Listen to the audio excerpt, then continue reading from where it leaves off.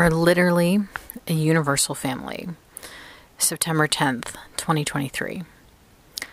Lately, I'm on a genealogy kick, trying to suss out who I'm related to and how. It's endlessly fascinating because it's a puzzle, but also a web. As you know, there are many offshoots of a family tree, aunts, uncles, cousins, who all have their own direct family lines. But what's even more interesting is that we're all related, literally. If you go back far enough, you reach a date when family trees share not just one ancestor in common, but every ancestor in common, which is called the genetic isopoint. In other words, the family trees of any two people on the earth now, no matter how distantly related they seem, trace back to the same set of individuals. Geneticist Adam Rutherford told Scientific American, if you were alive at the genetic isopoint, then you are the ancestor of either everyone alive today or no one alive today.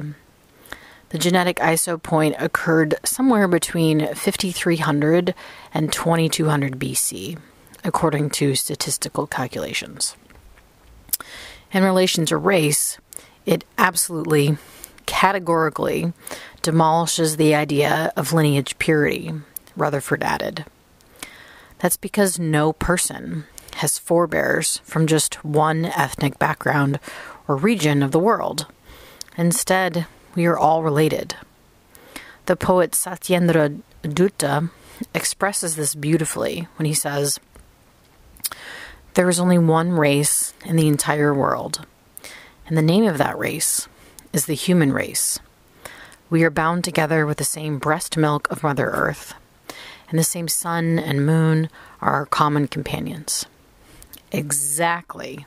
The same sun, moon, and stars are our common companions, and we are all living on the same planet Earth. Yet somehow we forget that. We get caught up in dividing ourselves into this group or that. We say, I'm not like you.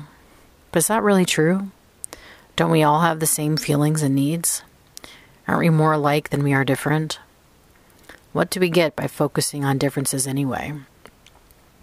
My spiritual teacher said, the opportunists tried in the past, are trying at present, and will try even in the future to fulfill their narrow desires by keeping the human race disunited. By severely reproaching this opportunistic craftiness through your noble deeds, you draw nigh the unknown strangers living far away and build a healthy, world-based human family. Ignoring the brute forces, the sky-kissing arrogance, hypocrisy, immorality, and glib outbursts of the conceited people, go ahead towards your cherished goal. The cherished goal isn't to become a billionaire, by the way. As you likely guessed, it's to feel the sweet union between yourself and something greater than yourself. This is a quote from my spiritual teacher, after all. Learning about genealogy reminds me we're a universal family, quite literally.